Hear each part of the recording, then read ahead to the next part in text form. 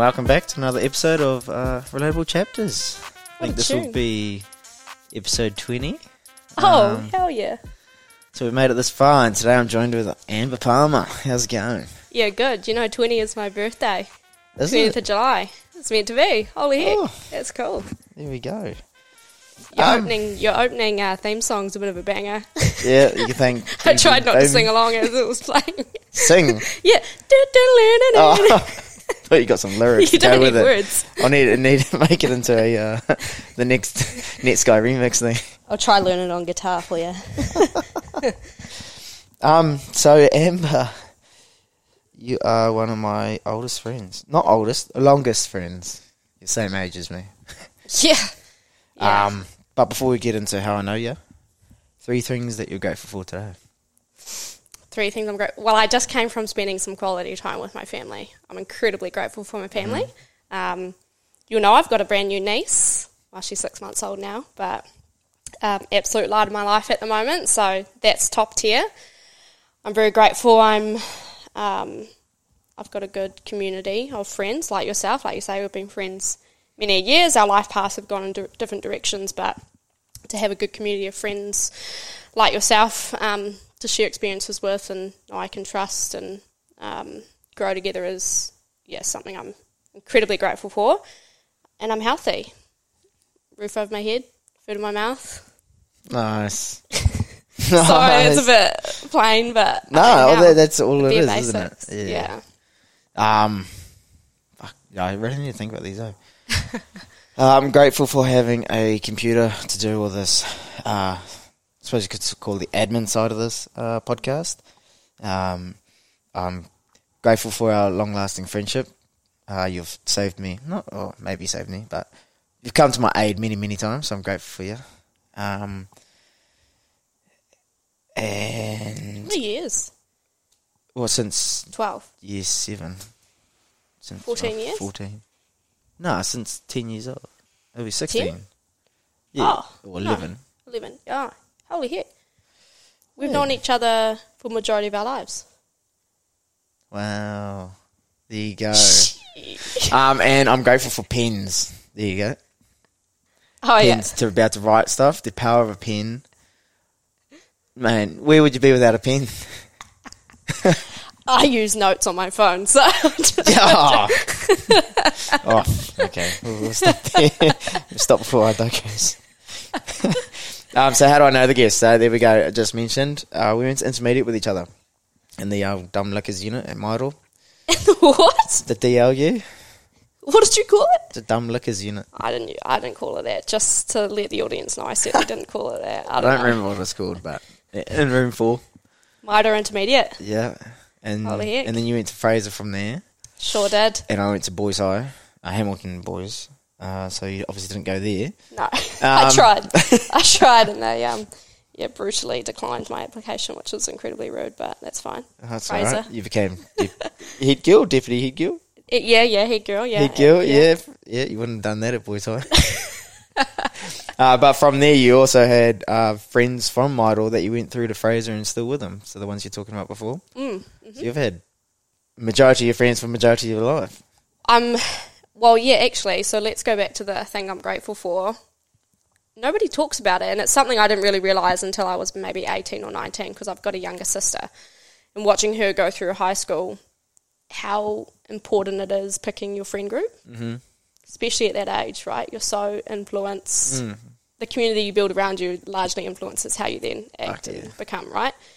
The friends I chose, thank God, past Amber, honestly, I've got some awesome friends. We're all like very unique in our own ways, but yeah, I've been friends with, so I've got 4 really, really close girlfriends, and I've known them since, Bianca since I was 10, but most of them, since I was about 12, 13 years old. And you know, there were periods in our lives where we went off and did different things and grew off independently, but we always sort of found a way back to lean on each other, which is really, really cool. And now I live with 2 of them.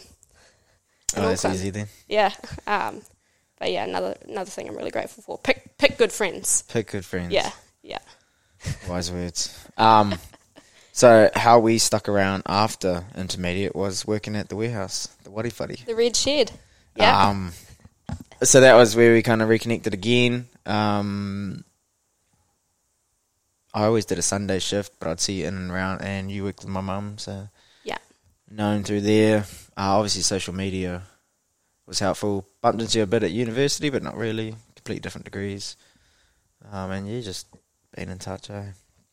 No, really cool. It's that thing, right? You go off and do your own thing, but those certain friends that you just sort of seem to keep gravitating towards are the ones you value the most, isn't it? Add value, yeah, back and forth, 100%. Yeah. If you never added value, then see you later. I thought you just said I never added value. No, I'm saying if you never did, we wouldn't be here today. Right, Benny, let's go. So everyone has a beginning. What was your upbringing like?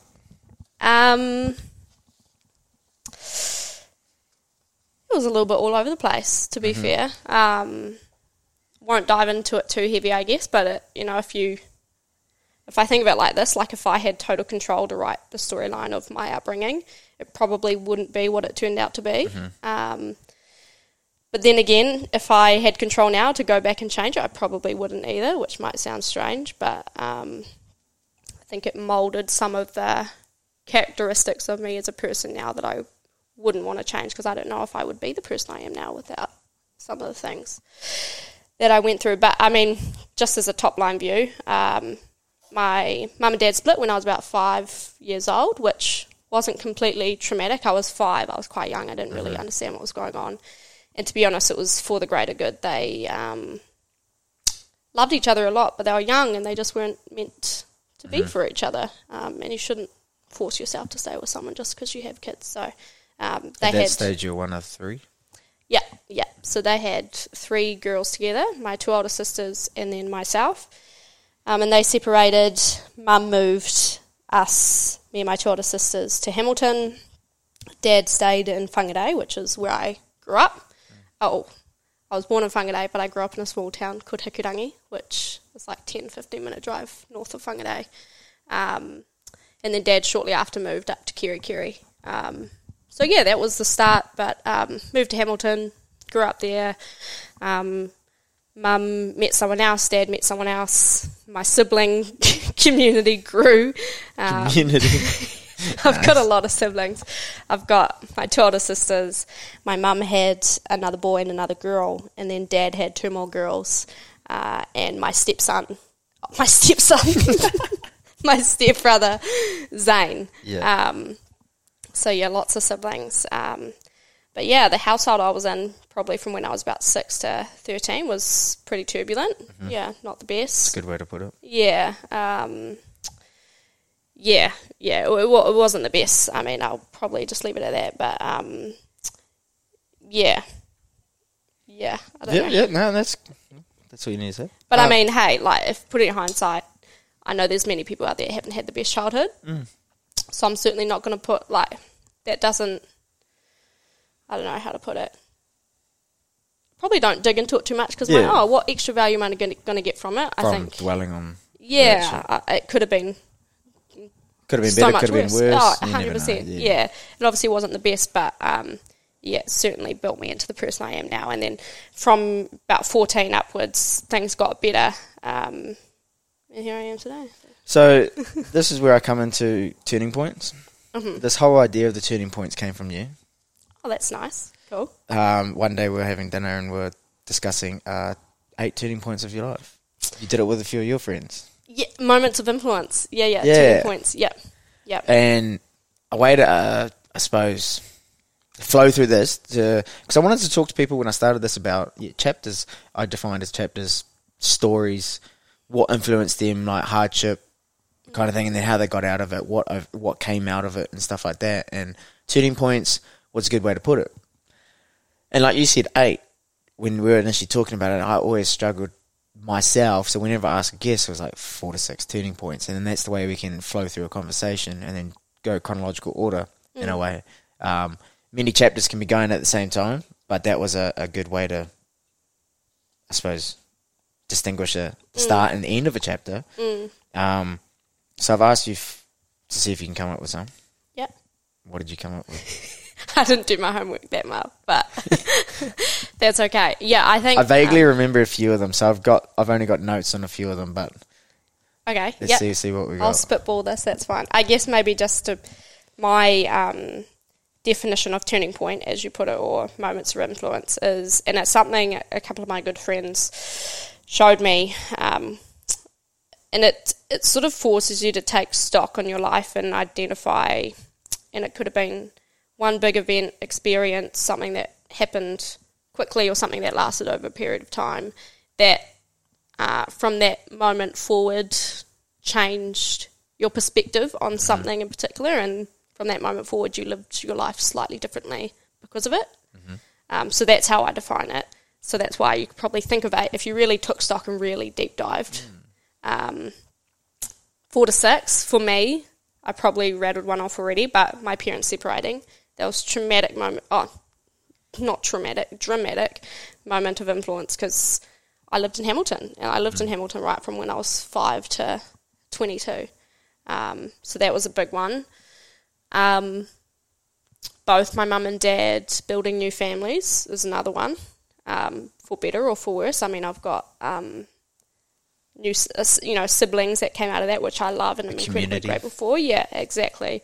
But then that obviously started a new chapter, which wasn't so great, which is probably my third turning point, or moment of influence, growing up in a not so great household for a period of time. Definitely built a lot of characteristics about myself. Next one would be getting a job.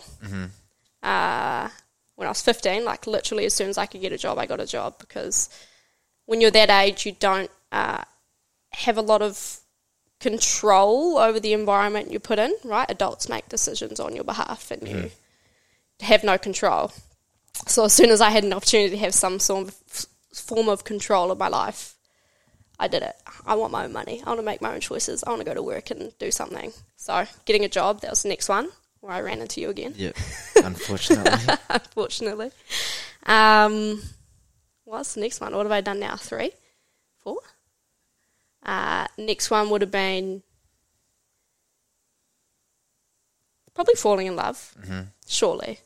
Falling in love for the first time is a pretty big one for anyone. Yeah. Falling out of love for the first time is a pretty big one.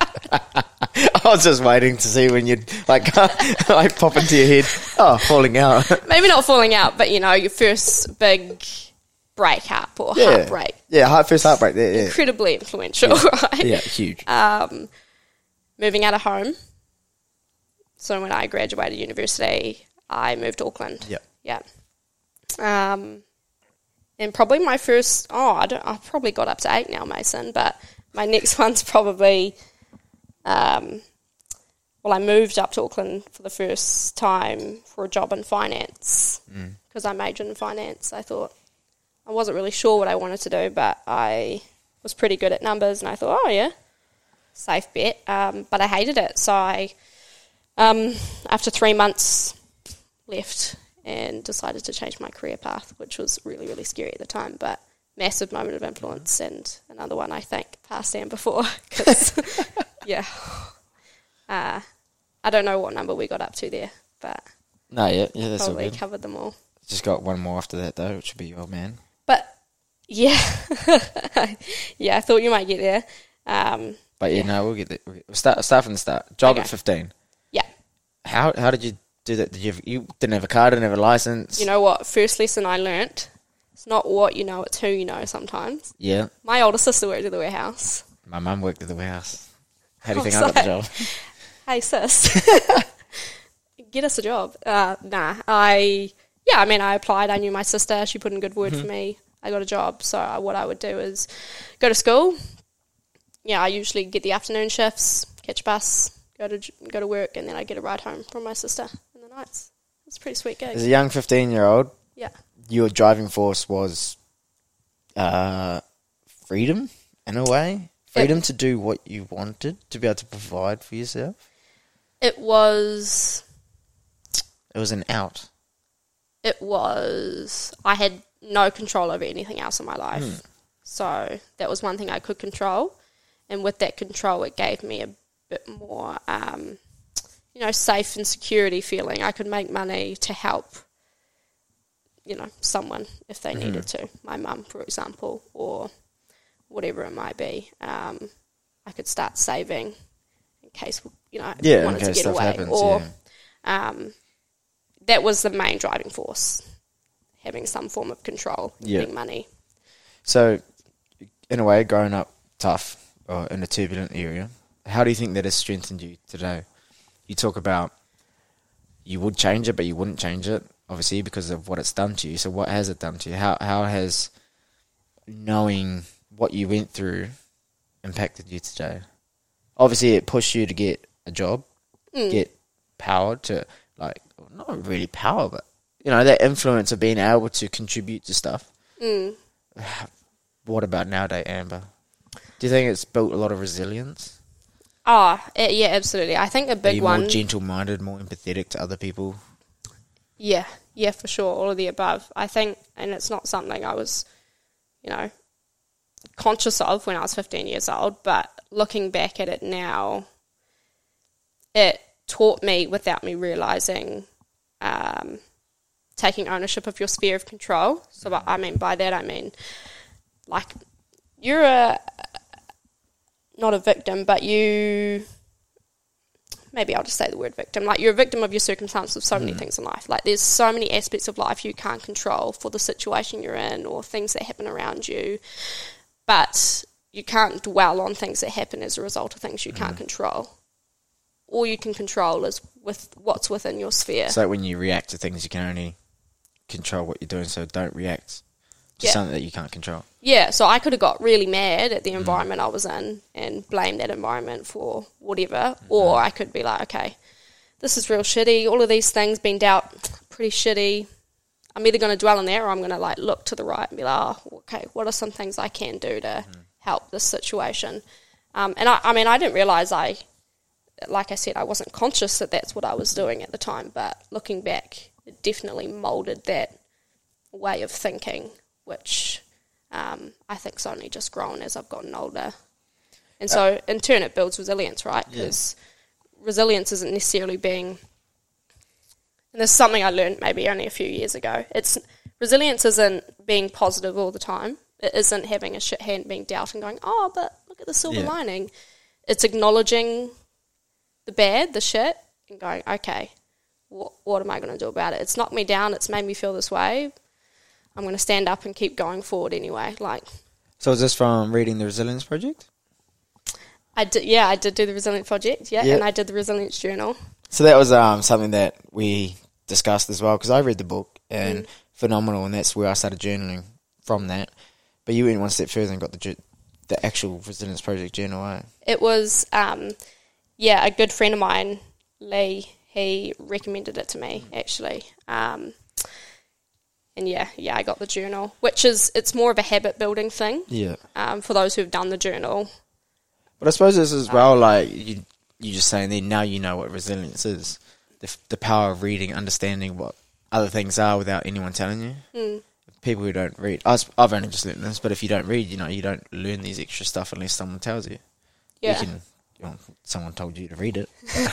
Yeah. So there's one story that you told me once that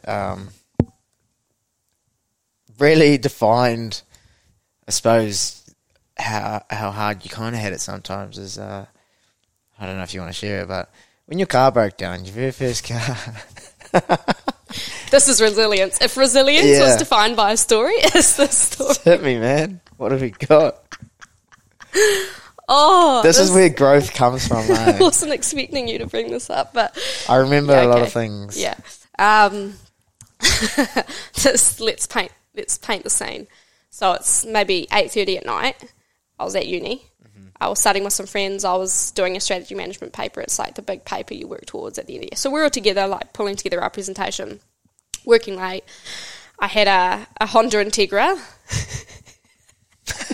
So it was a cool beast, man, but it was a piece of shit. You can say it loudly. POS. It was originally painted red, but the old owner decided he wanted it to be black, so he painted the outside black, but didn't do the interior trim. Nice. This isn't relevant to the story, but I'm just trying to show you how cool this picture is. Cool. You'd open the door and it would be like red trim on the inside. Yeah, nice. Anyway, it was a piece of shit. But I was not high on funds. I was studying. I was working, but travel was really important to me too, so I, spent a bit of money on travelling overseas and stuff, and so I didn't have a lot of discretionary money at hand. One night driving home from uni, my head gasket blew, and then my radiator blew. And so I'm driving down the road at 8:30. Thank God it was nighttime, and my car's literally like shaking. There's plumes of smoke coming out from the back. I literally can't see behind me because I look at my rearview mirror and it's just smoke. Fuck. But I can't afford a tow truck. Like, I'd done the maths in my head. I'd had a tow truck before. I'm like, I don't have a couple $100 spare to get a tow truck. Yeah. So I try with all my might. I'm driving, but anytime I come to like a stop at a intersection or whatever, the car would like shake. And so I would just like do slow rolls everywhere. I'd get to an intersection and just like slow roll so I didn't have to come to a stop. I'm crying because this is I'm terrified. Character building right there. I'm scared of people getting mad at me on the road because some people are so mean. I can't afford a tow truck. What am I going to do if this car breaks down on the side of the road? What am I going to do? I need a car to get to work and get to uni. And I made it all the way from where the university is to, there's lights in Hamilton East. And, where the Ebbet Audi or Ebbet? Yeah, lights at Hamilton East. I pull over to the side of the road because, like, there's water. I can literally see water coming out of my bonnet. I pull over, I'm in tears. I've got like 10 empty water bottles in the back seat because I'm used to this. I'm a veteran. So I grab all these bottles. I go to the Chinese restaurant just up the road. I ask them, like, please, can I go into your back kitchen and fill these up with water? Yeah, sure. Fill all these bottles up with water, go back to my car, fill up the radiator, like, almost as fast as I'm filling it up, like, the water's spatting out. I get it going again. I somehow make it all the way to Dinsdale to park it outside someone's house that I knew. Yeah. I'm, like, literally in tears. It was so horrific. Long story short, the car was never drivable again, and I got like $50 from the Scrap Palace yard to take it away. So no insurance, obviously? Did I have insurance? Holy heck, that's bad. I don't even know if I had insurance. This doesn't... I had third-party fire and theft. Oh, yeah. Like the bare minimum. That's what I had. So I couldn't get anything with it. So $50 from Scrap Palace. So, like, stories like that. I know lots about cars now, though. Well, not lots. I know about spark plugs, radiators, head gaskets. Maybe that's the extent. And how to change a tyre, because I've had a couple of flat tyres. Yeah. Nice. And now look at you driving a big tank. So how did this, like... Well, I suppose... How do you think this fueled the fire for you to gain success and achieve everything you set out to do? I certainly haven't achieved everything I set out to do. No, but like to that drive, that's a big. What's the driving force? Because I see you as someone who sets like a high bar for yourself, and you go out there and give it your all, with resilience, as we discussed. Such as a story like that is like your bottom of the bottom, right? Like pushing through, learning from that. It's like $10 in my bank account. What has changed? Like anything? Oh, heaps. I think, and to be honest, like my... Do you think that's where the fuel to like succeed has come from? Is the hardships that you've experienced, not wanting to be there again? My mother and father are both incredibly hardworking people.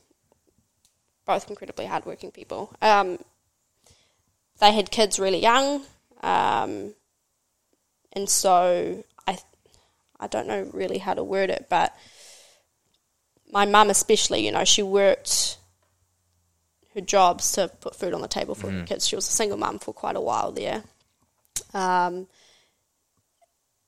And so I think I have that drive from them. I'm just very grateful that at the sort of time in life I was placed into it, and the things that I experienced, I went,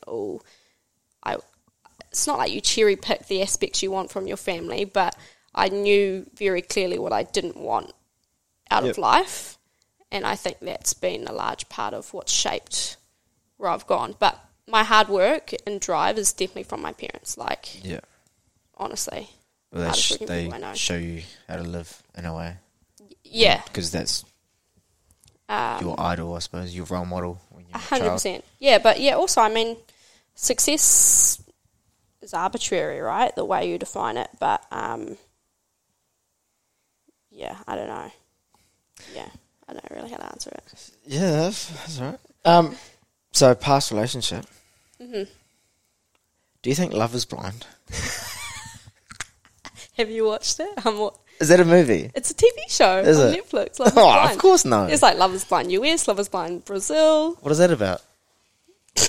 Okay, so... Is it about, like, legit, like, two people dating and then having really terrible shit and then breaking up? They can't see each other. Oh, what? Yeah, so they're literally put in a pod, one person on each side, and then there's, like, a wall in between them, and they talk to each other, and they figure out that they fall in love. Love is Blind. Fuck, maybe I should go on this. Does it work? You need to watch the show. I'm not going to spoil it. Okay. Love... Do you think your first love, maybe, is blind? Might be a better way to put it. I don't know if blind's the right word. I think it definitely, what's the word? You have rose quartz glasses on. Is that the right way to put it? Yeah, like you don't see things as clearly because you're in it. Mm-hmm. Right? You love someone when you're that age especially.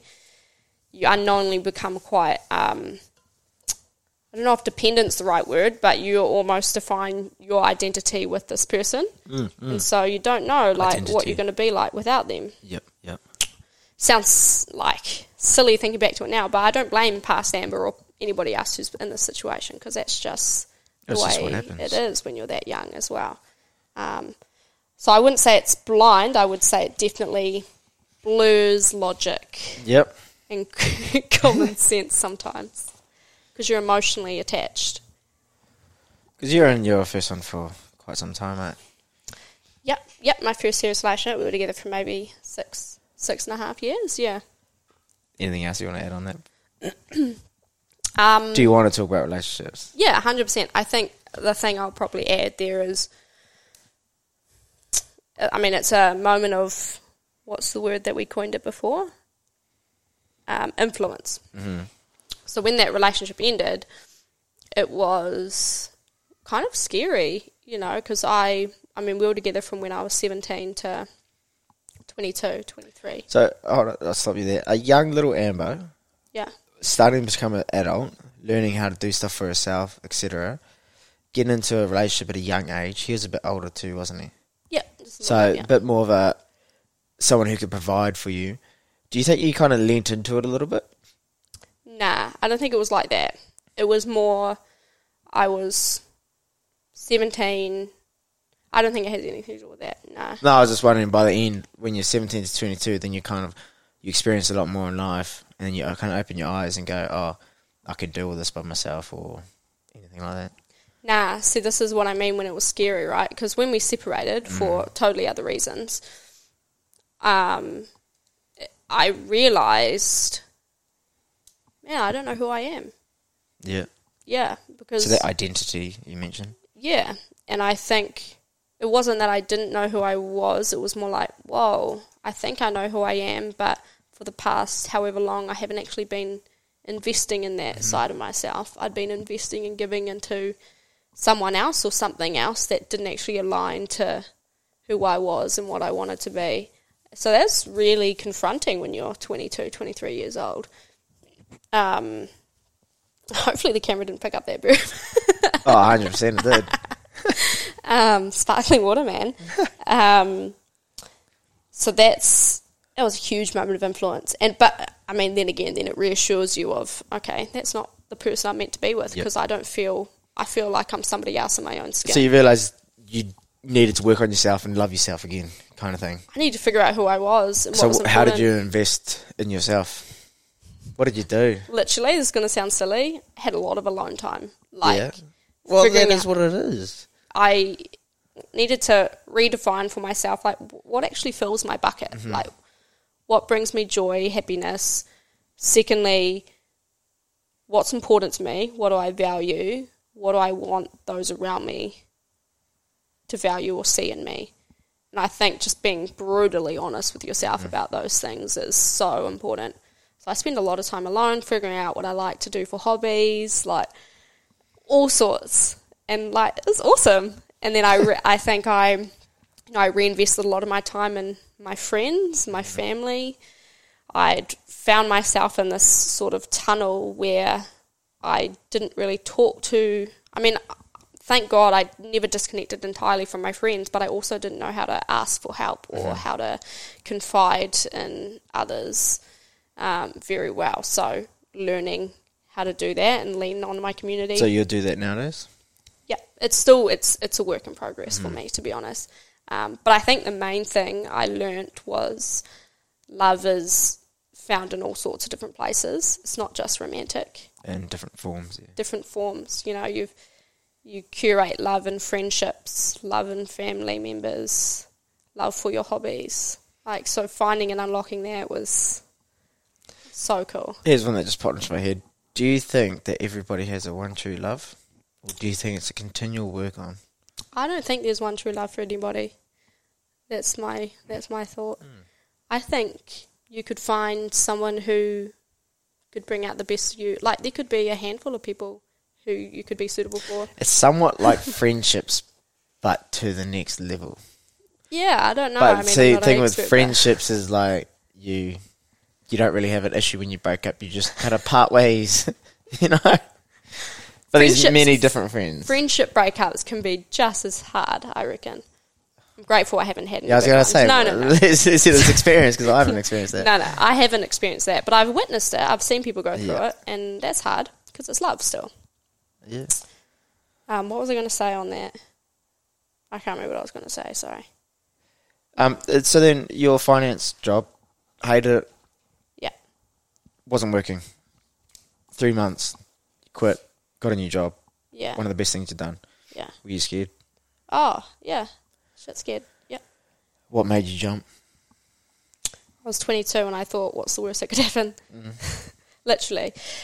And it was also, actually, you know what scared me into it the most was picturing the next 20 years of my life staying where I was. Oh, yeah. So your fear was staying where you were. Yeah, I think what it was I found myself in this role, which for some people finance is their thing, and that's totally cool. What I learnt was it's not my thing, because it's, for me, my career path was almost like I guaranteed. It was, maybe you'd work for different companies or on different projects or with different businesses, but ultimately, like, the pathway was very cemented in a way. And I didn't like that at all, because I thought, what if I change my mind in 5 years? What if I decide one day I want to go work for an airline? What if I realised about myself, I like, going back to HBDIs, I don't think this is on the podcast, but we talked about HBDIs. I'm quite dominant in yellow, which is creative. And so I learned about myself in that I like every day to have a bit of freedom within a framework for me to get creative. That's when I'm at my best, and it wasn't there. And so I didn't know what I wanted to do for a role, but I could define it by a few characteristics. I wanted freedom to, if I wanted to go work for an airline in 5 years or a cruise ship company or build my own business, I could do that. All the things transferable. I want to build relationships with people, and I want every day to be a little bit different. But I didn't know what that role looked like. I just invested my thoughts in that and thought, okay, well, this definitely does not fit those things, so, God. So you bounced. Yeah. So stereotypically, just putting a big blanket over everything, normally after high school, guys get a trade. What do females get? What do females get? Yeah. Is it nursing, teaching? Is it like just a blanket generic term? This is no relevance to you. It's just a question. You know, when you're at school and you're like, oh, tell the guys, go get a trade. What do you tell the females? Do whatever the fuck you want. There's no blanket. There's no blanket in my eyes. You want to go get into trades, girl? Get it. Yeah, I don't know what the blanket would be. I literally don't know because I just popped into my head the other day. Yeah, it's interesting. I don't know. Is your industry male dominated? Yeah, I would say so. Yeah, but it's a work in progress. I would say it's a lot better than it was. So what's it like being a young up and coming female? It depends on the community you put yourself around. I think I'm quite grateful to have a good trusting network around me. Yeah, so I feel very supported. Yeah. So you end up transferring into a great job, the one you're still in now? No, yes, I've moved a few times since. Yeah. So the first role I got, I was a sales rep. Yeah.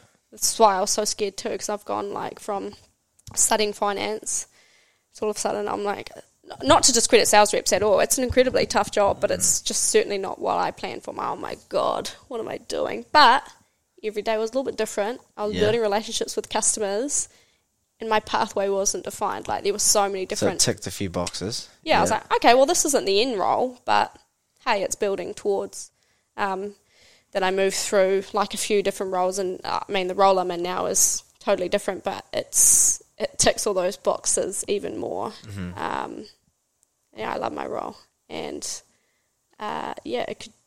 it's transferable too. So then, what did you get into? So my role now, so I'm a key account manager, commercial key account manager for like an FMCG company. So it's like a perfect mix of commercials, relationships, and forward strategy planning. So you get that creativity, that freedom, all that stuff. You tick all the boxes. Yeah. And it's giving me what I need. Like if tomorrow I woke up and I want to go work for Air New Zealand and work on their strategy team or build a business, which is a big ambition of mine. Like I think I'm building the right tools in my toolkit to do that. And that freedom for my life is like, that's what I needed. Mm-hmm. Do you get imposter syndrome? Yes. Do you think it's a given? I think, this is so good. I actually had a conversation on this the other day. Wait, actually, it was Stephen Bartlett. He did a little bit on imposter syndrome. Have you listened to it? No, not recently. So he talks about imposter syndrome, and to me, I related to it by anxiety. Imposter syndrome, it's almost a given, right? Almost every single person I've talked to at some point in their life has had imposter syndrome.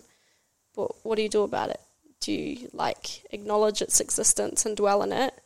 Or he talked about if you don't have imposter syndrome, then maybe you're in the wrong environment. Or you're just an arrogant prick. Or that. Oh, but for me, that's the opposite side, isn't it? Really? Well, the way I see it is, you know everything, you're confident, and are you pushing yourself enough then? That then no, because you're just you're happy knowing everything. Either that, which is fine if, say, you're up there in the age bracket, or you don't want to push yourself day to day. If you don't have imposter syndrome, then you're complacent. I would spin it slightly and say there are times where I haven't felt imposter syndrome. Yeah. And on reflection, it's because I was in an environment where maybe I wasn't pushing myself enough, and the community that was around me, I thought I was at their level already, or maybe slightly above. Mm-hmm. I wasn't pushing myself or putting myself around people or on projects or anything where the people around me, I thought, what am I doing at the table with these people? Mm-hmm. I don't deserve to be here, because they're like... Yeah. But that's exactly where you should be. So if you're not around people who are far above where you think you are, which we know is, we always are harsh on ourselves, but are you pushing yourself? That's how we spun it. Stephen Bartlett in this 1 minute 30 audio, which I found quite interesting, because when I think about all the times I've felt imposter syndrome, I was in an environment where I was like, oh, I'm not good enough to be here. So in a work sense, how are you continually challenging yourself? I think to I suppose climb that ladder? Like, is it just given in your day-to-day work, or do you have to actively seek this? Oh, you've actually got to seek it. Yeah, I think you take ownership for your development and what you want to be working on. Make it known and put yourself in those situations. It's totally up to you. I mean, thankfully, if I look at my, role changing is obviously natural to do that, but outside of that, it's up to you. And it's not just professional either, it's personal. Yeah, one of these questions I've got is, if you're not challenging yourself, you're not developing yourself, what are you doing to challenge yourself at the moment? Me? No, I'm talking to Benny over there. What are you doing, Benny? This is personal, mainly. Talk and confide more. And what does this look like? Opening up and being vulnerable. Yeah, I think... you haven't asked me this question yet. His favourite quote. Oh, yeah, okay. Yeah. There's this book called The Boy, the Horse, the Fox and the Mole. Yeah. Have you read it? I haven't read it. I've followed on Instagram and see the little quotes every now and then. It's like a kid's book. Oh, well, it's a kid's book, but the author in his little... Charles something, isn't it? Yeah, I can't remember his name. But in the little bit at the front, yeah, he talks about how, like, this, by nature it's a children's book, but you could read it if you're 8 years old or 80 years old, and it would still apply. Like, you just interpret different things out of it. And the quote I love most from that is, I'm probably going to absolutely butcher this, but the boy asked the horse, like, hey, what's the hardest thing you've ever done or said? And the horse says, help. And he goes, well, why is that? And he says, well, because something like, I had to learn that asking for help wasn't giving up. In fact, it was refusing to give up. And that was like, that, probably hit a nerve that I didn't realise I had. Was that a nerve at some point of your life that you're like, made the connection? It was... What were you going through? It was more... So I read this book literally only a year ago. It was more... It had a chord because it made me think back to my father. And him, when he passed away, that was probably the most vulnerable I've ever been in my entire life, because it was exactly this quote, because if I hadn't have asked for help, I would have been giving up. Like, I was put in a position where if I didn't ask for help, I had to ask for help to get through it. And I learned a lot about myself through that. I built a lot of really, really strong connections. I had really unlocked and learned about the power of my family, and in particular my two older sisters. What do you mean by the power? Well, I'd never gone necessarily to my two older sisters to confide and ask for help in sport. Not that we weren't close, I don't know. But we were in the same, trauma, I guess, and misery loves company. Is that the saying? I'm just trying to... What, misery loves company? As in... Yeah, no, it makes sense. I've just never heard that term before. Oh, it's... Obviously, misery's not great, but if you're going through something traumatic, nothing is more... You don't feel as supported or understood than by someone who's gone through the exact same thing, or going through the exact same thing at the same time. Yeah. So that's the same, like misery loves company.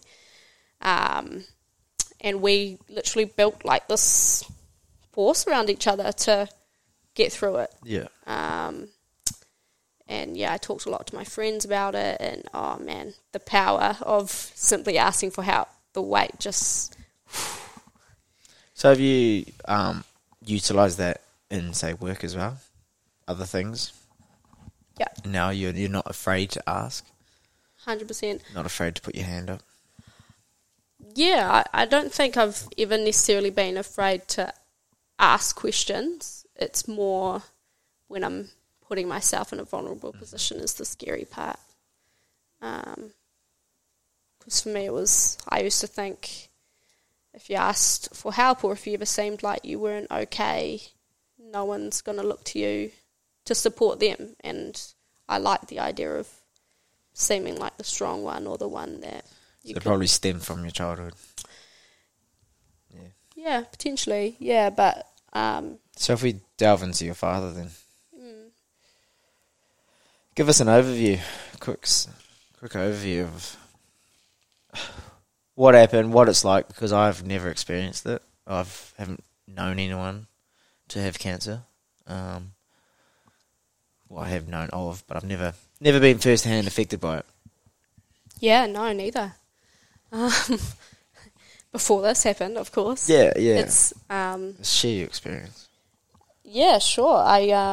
So it was actually maybe a few months after I'd moved house. I'd gone through the breakup, which at the time was the most, what's the word? Traumatic? No, not traumatic. When something like... It's very emotionally draining, let's just say, yeah. And so at that point in time, it was the biggest... I don't know. I'm trying to come up with like a big, like... I think you know what I'm trying to say. A big thing to break apart, like normality, to change your life perspective. And then, that changed very quickly, and that was deprioritised dramatically because, I had learnt that my dad had just been diagnosed with lymphoma cancer in his brain, which just shook. So what is lymphoma? It's like a blood cancer. Mm-hmm. And so essentially he'd been getting these really bad headaches, and then eventually got it checked out because, bless him, I also have picked up this habit, ignorance is bliss. He's saying, I'm fine, I'll shake it off. He was, it got to a point where he literally couldn't shake it off. And so got it checked out. Came up to Auckland, got a scan, got a biopsy done, which is where they literally, cut a hole there and took out a sample, took some testing, and it came back, unfortunately, with the worst possible outcome. And that shook my entire world, and my priorities shifted, and Dad was right up the top. I mean, as for anyone, it would. The spanner in the works when this happened was during or near the back end of the first ever lockdown we went into. So this was 2020. He was diagnosed in May, which is after the initial big lockdown and stuff. But still, there's other restrictions. Yeah, the protocols were out the gate. So his treatment option could only be done in Auckland because it was very intense inpatient chemotherapy, which he had to get done in Auckland. And with all the protocols in place, he literally could only have one named visitor for his entire treatment. And that was me, which I'd go back and do it all over again. But it was also a lot of pressure at the time, and a lot of things you're going through. But my dad underwent treatment, very intense. There are 4 stages to the treatment, each all inpatient, so he had to be in hospital for the entire time. So honestly, and like thinking back, I don't know how, but it's this whole resilience and adrenaline piece. But I would go to work full time, come and see him. Honestly, it was pretty tough. It was tough. Strongest man I absolutely know. He had a brave face the entire time. I'd walk in, hey, darling, how's your day? Like, when he's had the worst possible day ever. We grew incredibly close over that time. You can imagine. Go in, make him a hot chockey, watch The Chase. And he responded really, really well to treatment. And thankfully, when a lot of the restrictions from COVID lifted, we were able to drive to Hamilton a couple times to stay with my sister, and so we hung out there, and we even took him to Whangarei one of the times he was out, so we can meet Tracy, his life partner, and my two younger sisters, Candice and Talia, and Zane, to fill his bucket, because he honestly was, going through it. They're pretty lonely as well. Right? Oh, incredibly lonely. So he braved through it all. He responded incredibly well to treatment, to the point where he was discharged. The swelling in his brain has gone down. The mass had, pretty much it had all disappeared at this point. But what they do is, before they officially put you into remission, you go home and you come back for a 100-day scan. So he was doing brilliant. Like, the doctor even was blown away by how he'd responded. So we took him home to Kirikiri in November. I got a phone call in February that he had collapsed into seizures. He was flown down to Whangarei Hospital. And was given 9 weeks. Yeah. And so what was the cause of that? It's still around? It grew back. Yeah. Very aggressive. How do they know 9 weeks? How is that just an arbitrary number? I couldn't tell you. I don't know. But yeah, that was, it was tough. Oh. That's an understatement, I guess, but it's, all sorts of emotions. I think it is a little bit difficult to talk about it now, to be fair. And I guess the one message I would like to iterate there is he's literally the strongest man I know. And, to see it come back on him, I just thought it was incredibly unfair. You start to question everything about life. You're like, what's the point? If someone like this, like the best man in the world, hardworking, provides for his family, and you've got other people in the world who, treat it poorly. And it happens to him. So you literally question everything. But he's a stubborn man. He was given 9 weeks. He made it to 10. Oh. Yeah. One up. That's Palmer for you. But yeah, no, so that was tough. So it was almost like, if I were to define that by moments of influence, the first one would be Dad being diagnosed and going through the treatment, and watching him go through that was horrendous. But we built very, very strong relationship. Not that we weren't close before that. Like, we didn't have a bad relationship, but we weren't. He lived in Kirikiri. He was, had a new family, but we grew really, really close, and I started to see all these similarities of myself in him, and that was really special, because I've been told my whole life I sound so much like my dad and I look so much like my dad, and I'd be like, oh, lame, that's so rude. And then the more I hung out with him, I'm like, actually, I'm incredibly proud to even resemble you, because you're incredible. And so there's that mode of influence, and then the relapse, that was tough. I mean, more tough for him than anybody else, absolutely. Strong man, so when you're someone who likes to provide for everyone else, to all of a sudden need them to take care of you is, What was the hardest part? Probably that, watching. Did you feel helpless? Yeah. How did you... I think you didn't, but how did you mentally get through it? You say that by the end of it you had to ask for help, but the day-to-day, working your ass off, putting somewhat your life on hold, did you have any mental ways of coping, aiding yourself? Yeah. Or was it just like you say, you're in the moment, you're in the adrenaline, you're doing what you have to? It's a little bit of both, I think, initially. So how I mentioned earlier, when he was going through the treatment, I'd go to work and then I'd go see him. The reason I'd sort of mentioned that was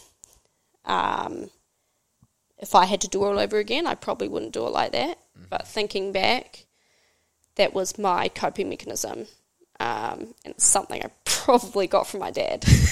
Sounds like it. I needed to keep my mind busy and control what I could control, so that when I showed up in the evening time to hang out with him and see him, because I could only see him for a couple hours a day, I was at my best, I guess. So going to work was almost, in my way, filling my bucket, keeping my mind busy so that he got the best. But it's finding the limit, and I don't think I did everything perfect. I think I maybe went to that extreme a little bit too much sometimes in order to avoid and get through it. And that probably shone through more in his relapse. So I guess I avoided a lot during it. I mean, there were times where I would have a bit of a breakdown and cry, but for the most part, because you have to, just stick it out, make it through. And overworked myself probably to a point. And it wasn't until after he'd passed, that's when I really hit rock bottom, probably. And the couple of weeks after he passed, I just spiraled.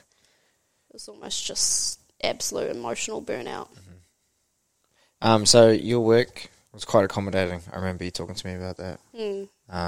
Giving you time off and stuff like that. How valuable was that?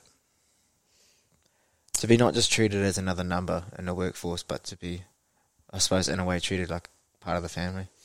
Yeah, incredibly important. I wish I'd utilised it more looking back, because they absolutely gave me the offer of taking more time off, and I didn't. I remember, in order to keep myself sane, I would remove myself from the situation to rebuild my bucket, which I don't regret, but it was the driving to Kirikiri in Auckland back and forth, sometimes whipping up my laptop in the middle of the day, hang some clothes on the washing, do whatever, take care of whatever, get back on the laptop. I should have just switched off more than I did. It was just survival, I think. Yeah. Are you afraid of losing that workforce now? Like we talk about career just before. Are you afraid of losing a great workforce and rejoining with a poor, bad job force? Or is it just something that you know that exists, so if you ever come across something that's the opposite, you're just like, no, fuck this? To be honest, you create the environment you're in. Doesn't mean you can predict and know exactly what something's going to be until you're in it, but I just trust myself to follow my intuition, follow my gut, and it might not even be to another company, my own business, or I think I trust my gut. History tells me to just do that. You might not know exactly what it looks like, but you just be honest with yourself and invest in the right things. What does your gut sound like to you? She crazy. No, how do you know that's your gut speaking? How do I know it's my gut speaking? That's a good question, Mason. Because I don't know. Got to trust it. Yeah, it's. Although women meant to have it more than men, apparently. It's that intuition. It's as long as you're being honest with yourself piece, I think. Brutally honest. So learning how to put your hand up, ask for help. What else kind of came through this defining moment? I learned a lot about myself through my dad. I definitely learnt the value, not that I didn't have it before, but definitely not as strong, of the most important things in life aren't material.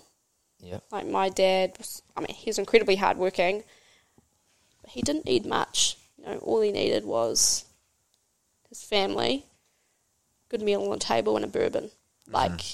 He didn't need much. And he would wear the same, gumboots or pants he'd had for 20, 25 years because he got them for a bargain at the local op shop. Like, he didn't need much to be happy. And that was quite confronting, I think, because, yeah. So there's that. Life is short, so be honest with yourself. Invest in what's important to you. And the value of community. So it's probably, when you asked me earlier what are the things I'm grateful for, my community. So keeping them close, knowing when to ask for help, being there for them, vice versa. And but honestly, above all, life's short. Life is, and it's unfair. It can be unkind. What are you going to do about it? Like, it's a shit hand, but I couldn't control that. So how do you deal with grief now? If you were to share tips or tricks on that. Grief, from what I learnt, lasts a lot longer than I thought. Yeah. That might sound silly. But it just changes form slightly. Like, there's the initial emotions and I guess peak of what's going on and all of that, and then there's the trough, and then there's like the really hard part, and it stays there for, it's different for everybody. But even as your day-to-day starts to feel a little bit more normal, when you accept more and more, it doesn't go away. Like, it'll shock you, it'll just come up. Like, I'll see a Pink Floyd album or Tom Petty or a HSV Holden cap, and I'll break down. Like, it literally, it lasts a lot longer than I thought it would. Like, it's never ending. So that's something that Anna mentioned as well, is it's not necessarily moving on, but it's carrying on. Yeah, it's an interesting one. I don't really know how to articulate it. But learn to live with the fact that what has happened, not necessarily forget the fact. Yeah, and the weird way to put it, and I think my sister said this was, and it's not like you expect everybody else in the world to dwell with you, but when you go through a big loss, not long after, you get, like, the people around you come and support, and I'm really sorry for your loss, or they offer their aids of support. But after a certain amount of time, like, life goes on. Everyone has their own lives to live as well, and you too, you get back into the routine of your life. And it's that part which starts to feel a little bit like, oh, right, yeah, life just goes on. Wow. Like, and everybody else is living their life so normally, but I'm, like, carrying this big, shadow with me. Like, it's such, I don't really know how to explain it. And it's not like you expect everybody to bring it up, all the time, but it's just like, oh, wow, okay, yeah, life really does just go on, but I've got to carry this with me forever. Everyone goes through grief, but it's that part I didn't know until I experienced it. Yeah. Do you think you'll do anything for cancer support or anything like that? Yeah. I've given it a list? lot of thought recently. Yeah, I don't know what that looks like, but stay tuned. I wish I could have plugged it in here, but I haven't got it yet. But I'll let you know. Maybe you can advertise it for me. Yeah, well, absolutely. Matt's one will come out before yours, and listen to that. That's pretty inspiring. The fellow that has done a lot of fundraising. That's awesome. Is it the guy who went and walked the whole? No, not that guy. That was someone else here who cycled around. Yes. This one, he ran 45 kilometres in October a couple of years ago for I'm Hope, which was the amount of people who committed suicide that year. And then this year, it started this year, he did, it might have been last year. Anyway, 607 holes of golf in 10 days. And he talks about idiots will keep on going when idiots are clapping. So if you want to do something, if you want to be stupid and be an idiot, I'll clap for you. I appreciate that. Thank you. I'll keep you posted. Was there anything else you wanted to add on everything, your life's journey? I got a couple extra questions, but not relevant. Anything I want to add? I What's something you can teach me? No, we talk a lot. We don't have enough time. No, I'm just kidding. I'm just kidding. Look, I don't know. I think the main thing, and I've probably said it way too much already, but just always be honest with yourself. Mm-hmm. Even if it hurts a little bit to hear. None of us are perfect, but I think acknowledging those things to yourself doesn't have to be to anybody else is the most important thing. Keep those you love close. Your community. When was the last time you cried before now? Yesterday morning. With laughter? No. Was that to do with your old man? I don't know what else to do with, to be honest with you. I couldn't even tell you. Broke. Crying is incredibly good for the soul. Yeah. Don't need a good reason sometimes. Sometimes you just need the perfect song at the perfect moment. Okay. It was yesterday morning, to be honest with you, but not for anything really bad. It was just, yeah. What is your definition of rich at this stage in your life? You discuss about your old man not needing much, you know. You talk about money and everything. So what does wealth or richness mean to you? Love and friendships, 100%. I mean, love for family, absolutely, but friendships, honestly, and make sure you're investing in those. The love I have in my friendships, the support, the memories, community I have with them is, utmost. What else makes you rich? Experience. A big one for me at the moment is trying new things that my intuition or whatever is telling me to do. Oh, was that one of your questions? I don't actually think I wrote this down, but yeah, what are some of these things you've been trialing? Tell us. You got into dancing, didn't you? Just to preface, so richness to me at the moment is trying new things, experiences, while I'm young, while I can, while I have the resources and freedom to do so, to learn more about myself and just honestly enjoy it because life is short. Yeah. A couple of the ones I've tried, frisbee golf, plenty of people have tried that, but I never have, so frisbee golf was a big one. Bachata dance classes. Yeah. What country is that from? South American. I don't know exactly what one, but it sort of sits in the same category, I guess, as salsa, but slightly different. How'd that go? You about to perform anytime soon? Back at the dance moves on a Saturday night? Look, not every experience is a winner, but hey, I had fun while I did it, but I probably won't become a bachata dance teacher. But it was fun. Yeah? You got quick feet? Or were you pretty clumsy? Nimble feet? I'm clumsy, but yeah. No, I'm pretty good. I've got a record player, so I've learnt a lot about setting up a record, with the little how to clean it, maintain it, take care of it. Got a bit of a record collection. I noticed that over there. I've got that album, the Pink Floyd, Dark Side of the Moon. Nice. One of my favourites. Electric guitar is probably the biggest one. You're learning how to play guitar, right? Yeah, super impulsive. Definitely influenced by my father. He played guitar. He didn't play electric guitar. He could, but he played mainly acoustic, but he was absolute musical genius. Like, he just knew so much. I credit him to my very diverse music taste. Yeah.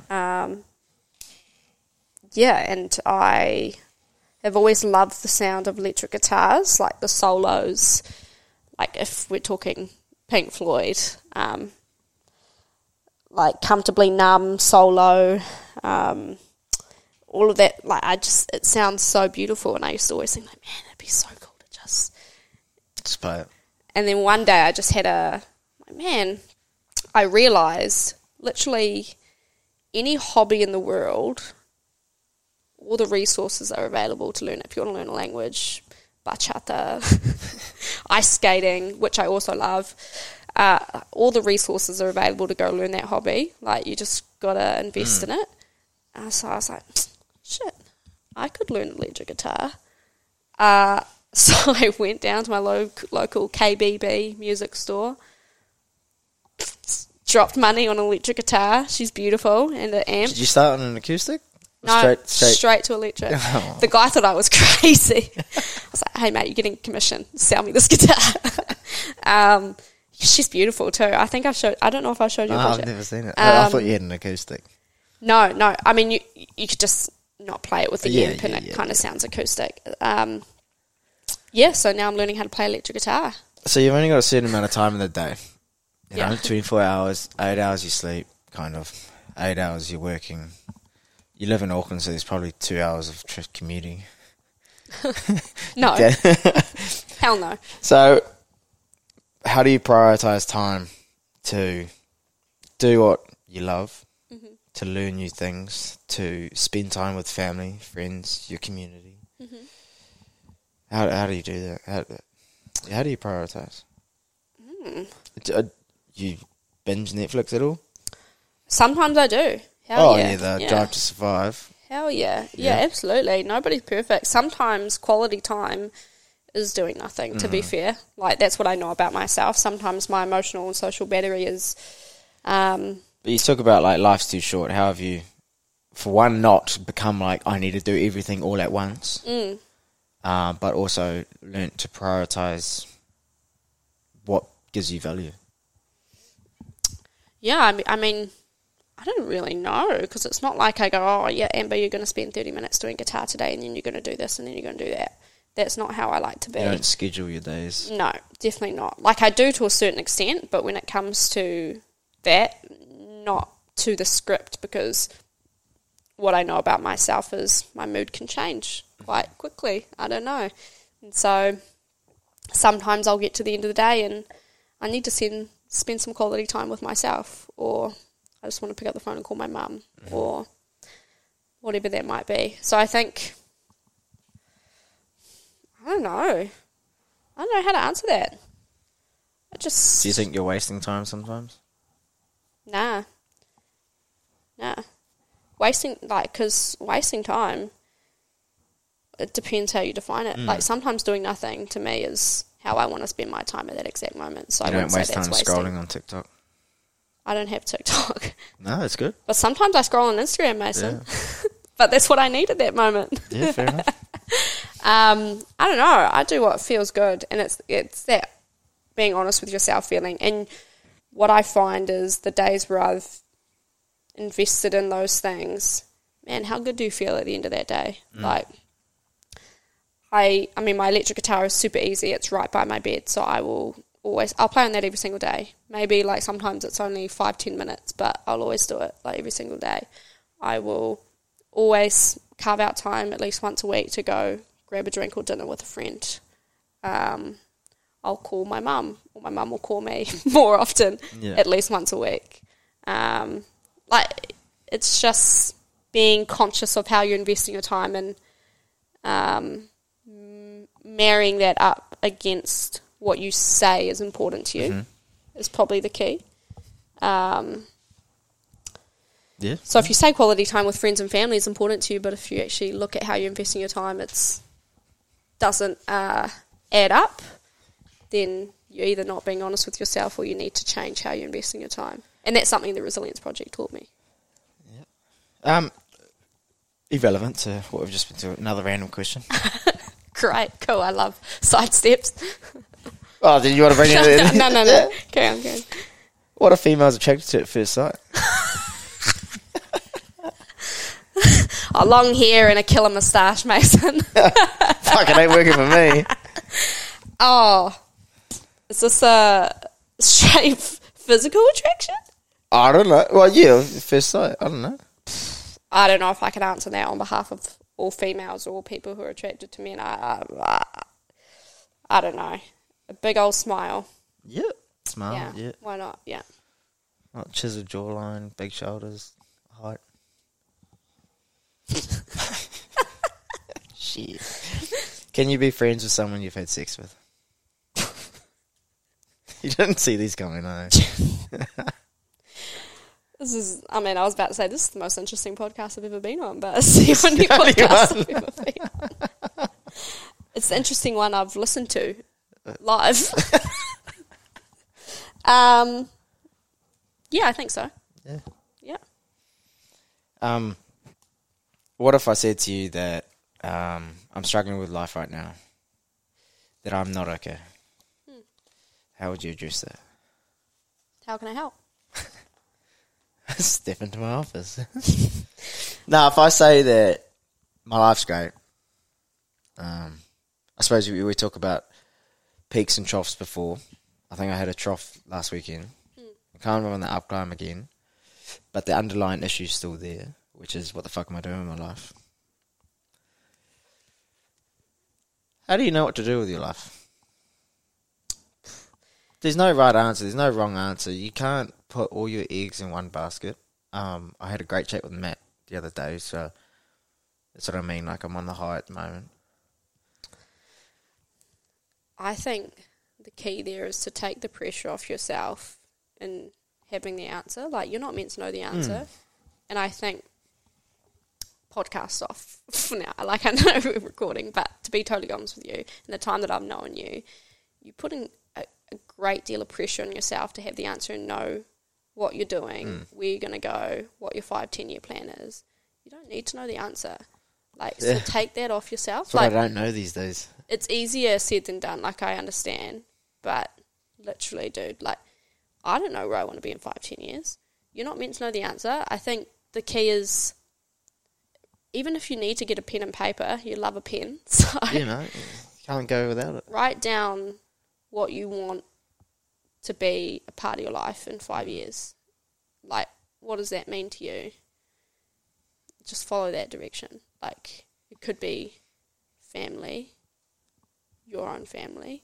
It could be travel. It could be whatever it could be. But just be honest and specific. And trust your gut. But then at the same time, in 5 years' time, don't look at that paper and go, oh, for fuck's sake, I don't have 3 kids and a dog. Where did you, 5 years ago, did you see yourself where you are today? No. Way different, no? No, absolutely not. Would you rather be in prison for 5 years? Where's this going? This came from the Inspired Unemployed, Okay. but this comes to the 5 years. Would you rather be in prison for 5 years or in a coma for 10? I'd rather be in prison for 5 years, I feel like. But that's on my permanent record, God damn it. Yeah, okay. Irrelevant to the answer, we discussed that. Okay, in 10 years' time, you blink and you wake up 10 years' time. The world's changed. So, it's like, would you rather be in that? Anyway, the world changes so fast that if you look 10 years ago now, or for us, like as mentioned, 5 years ago, there's no way I knew I'd be here. But do you regret it? No. Exactly. But I feel like I need change. I tried CrossFit this week.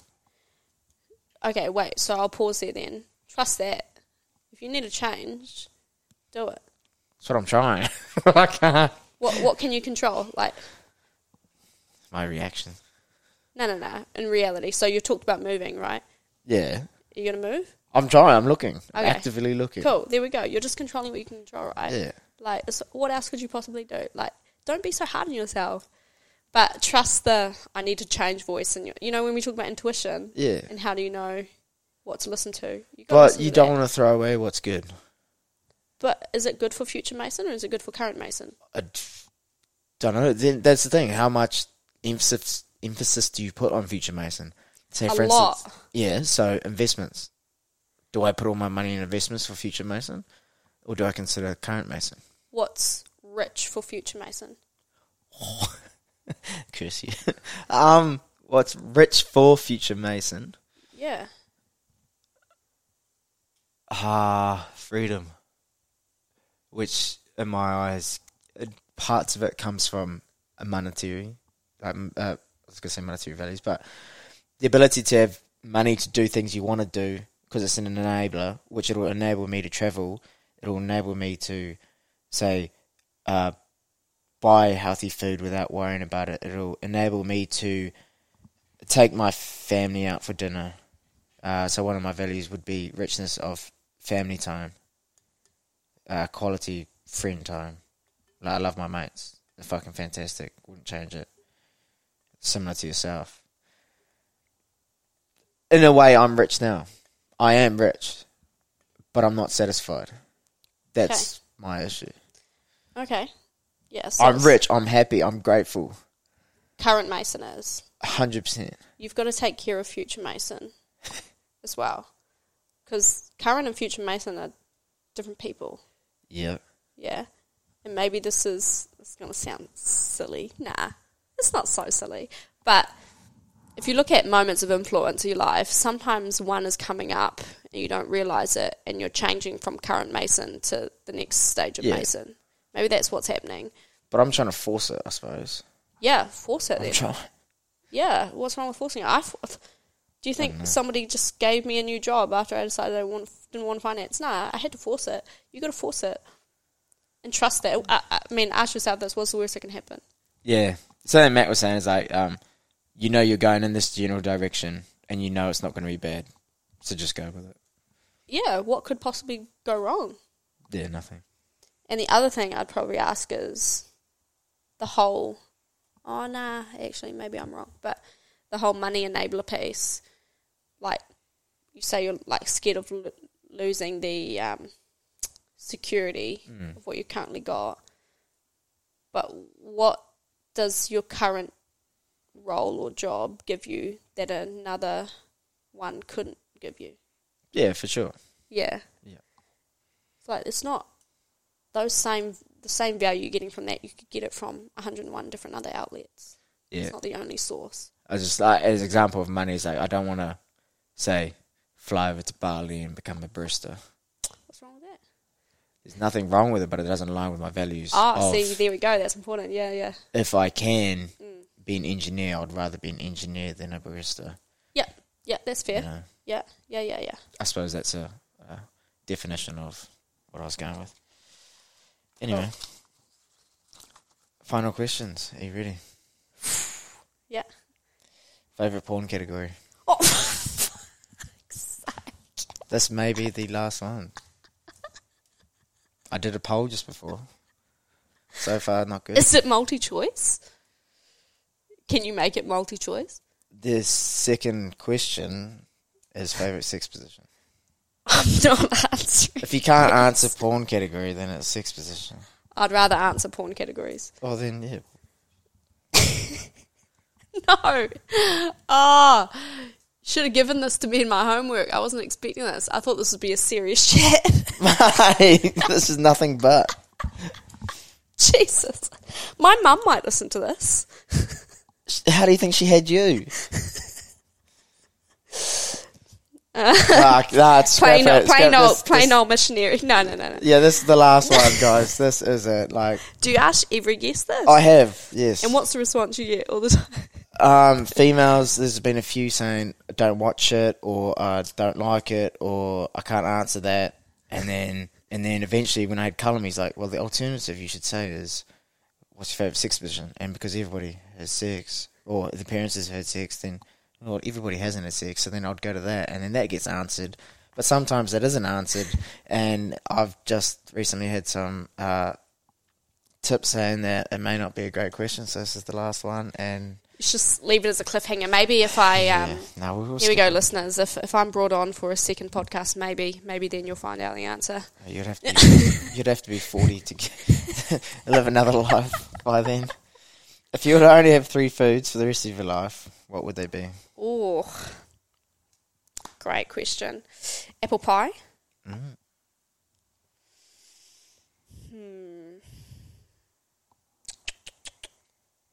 Oh, gosh. Can it be complete meals? No. It can't be a burger. Can't be pizza. But you've just accepted apple pie. Yeah, well, it's just like, I'll accept the pie. Okay, you accept apple pie. Okay. Bok choy. I love bok choy. No shit. Yeah, bok choy is... I should not see that coming. The tits. Yeah? Bok choy.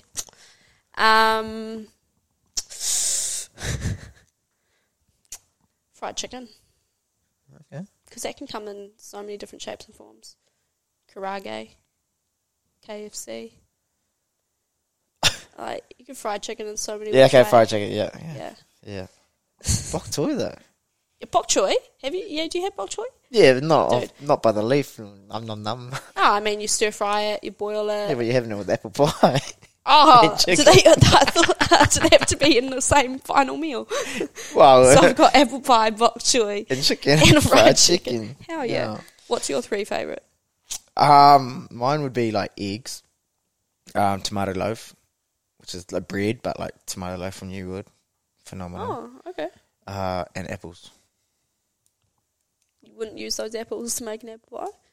Nah, what was my bread? Missed opportunity, mate. Do you have a role model or a mentor in your life? I have a professional mentor. Yep. What does he or she provide? Why? Yeah.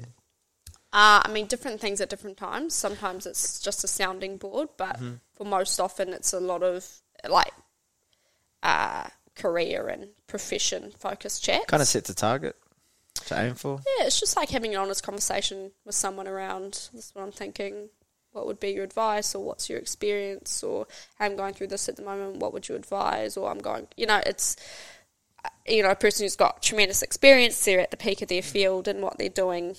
How valuable is that to you? It's good because they're completely unbiased and removed, right? So they don't work in the industry, they don't work for the company. In fact, they live overseas and I've never met them in person. Like, we've only ever met virtually. Are you serious? Yeah, 100%, yeah. How did you come across this person?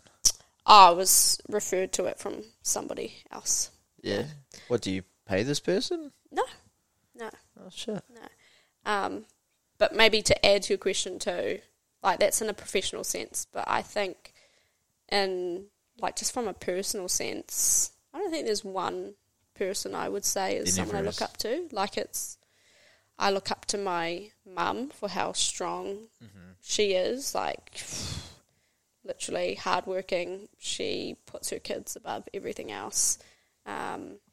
My sister, like my 2 older sisters, my dad, as you say, my friends, even yourself, there are things I admire in you. Like, you just sort of, you have these people around you and the aim should be you see qualities in them you wish you had more of in yourself. Like, so I can't name one, sorry. No, that's what I wanted to hear. Yeah. What is your style of... Oh, you didn't even answer that. What is your style of life, the way you choose to live it?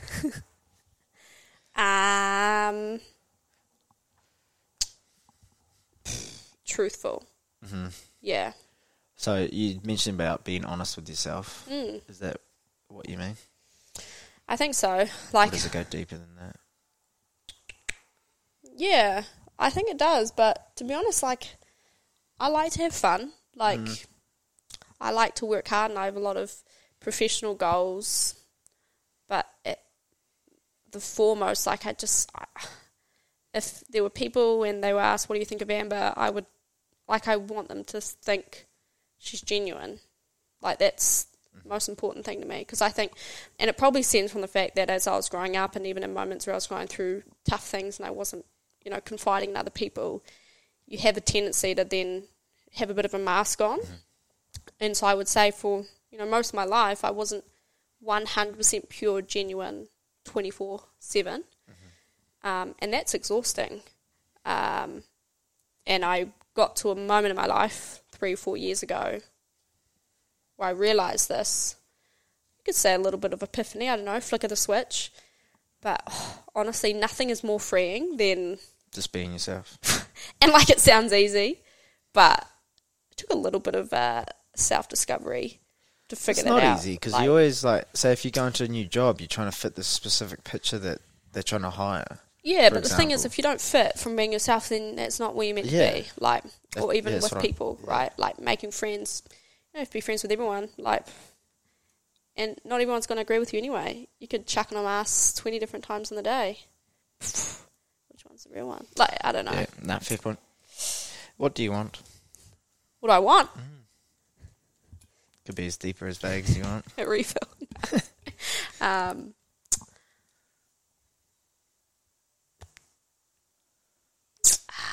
Happiness. So. Is that cheesy? Fuck yes.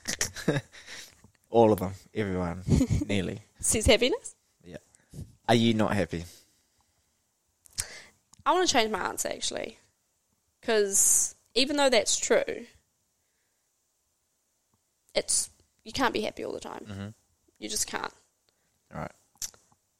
So my answer then would be, I just want... Damn.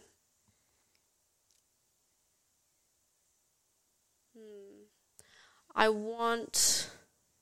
Gosh, this is a really loaded question. You could leave it with a refill. Yeah, I could.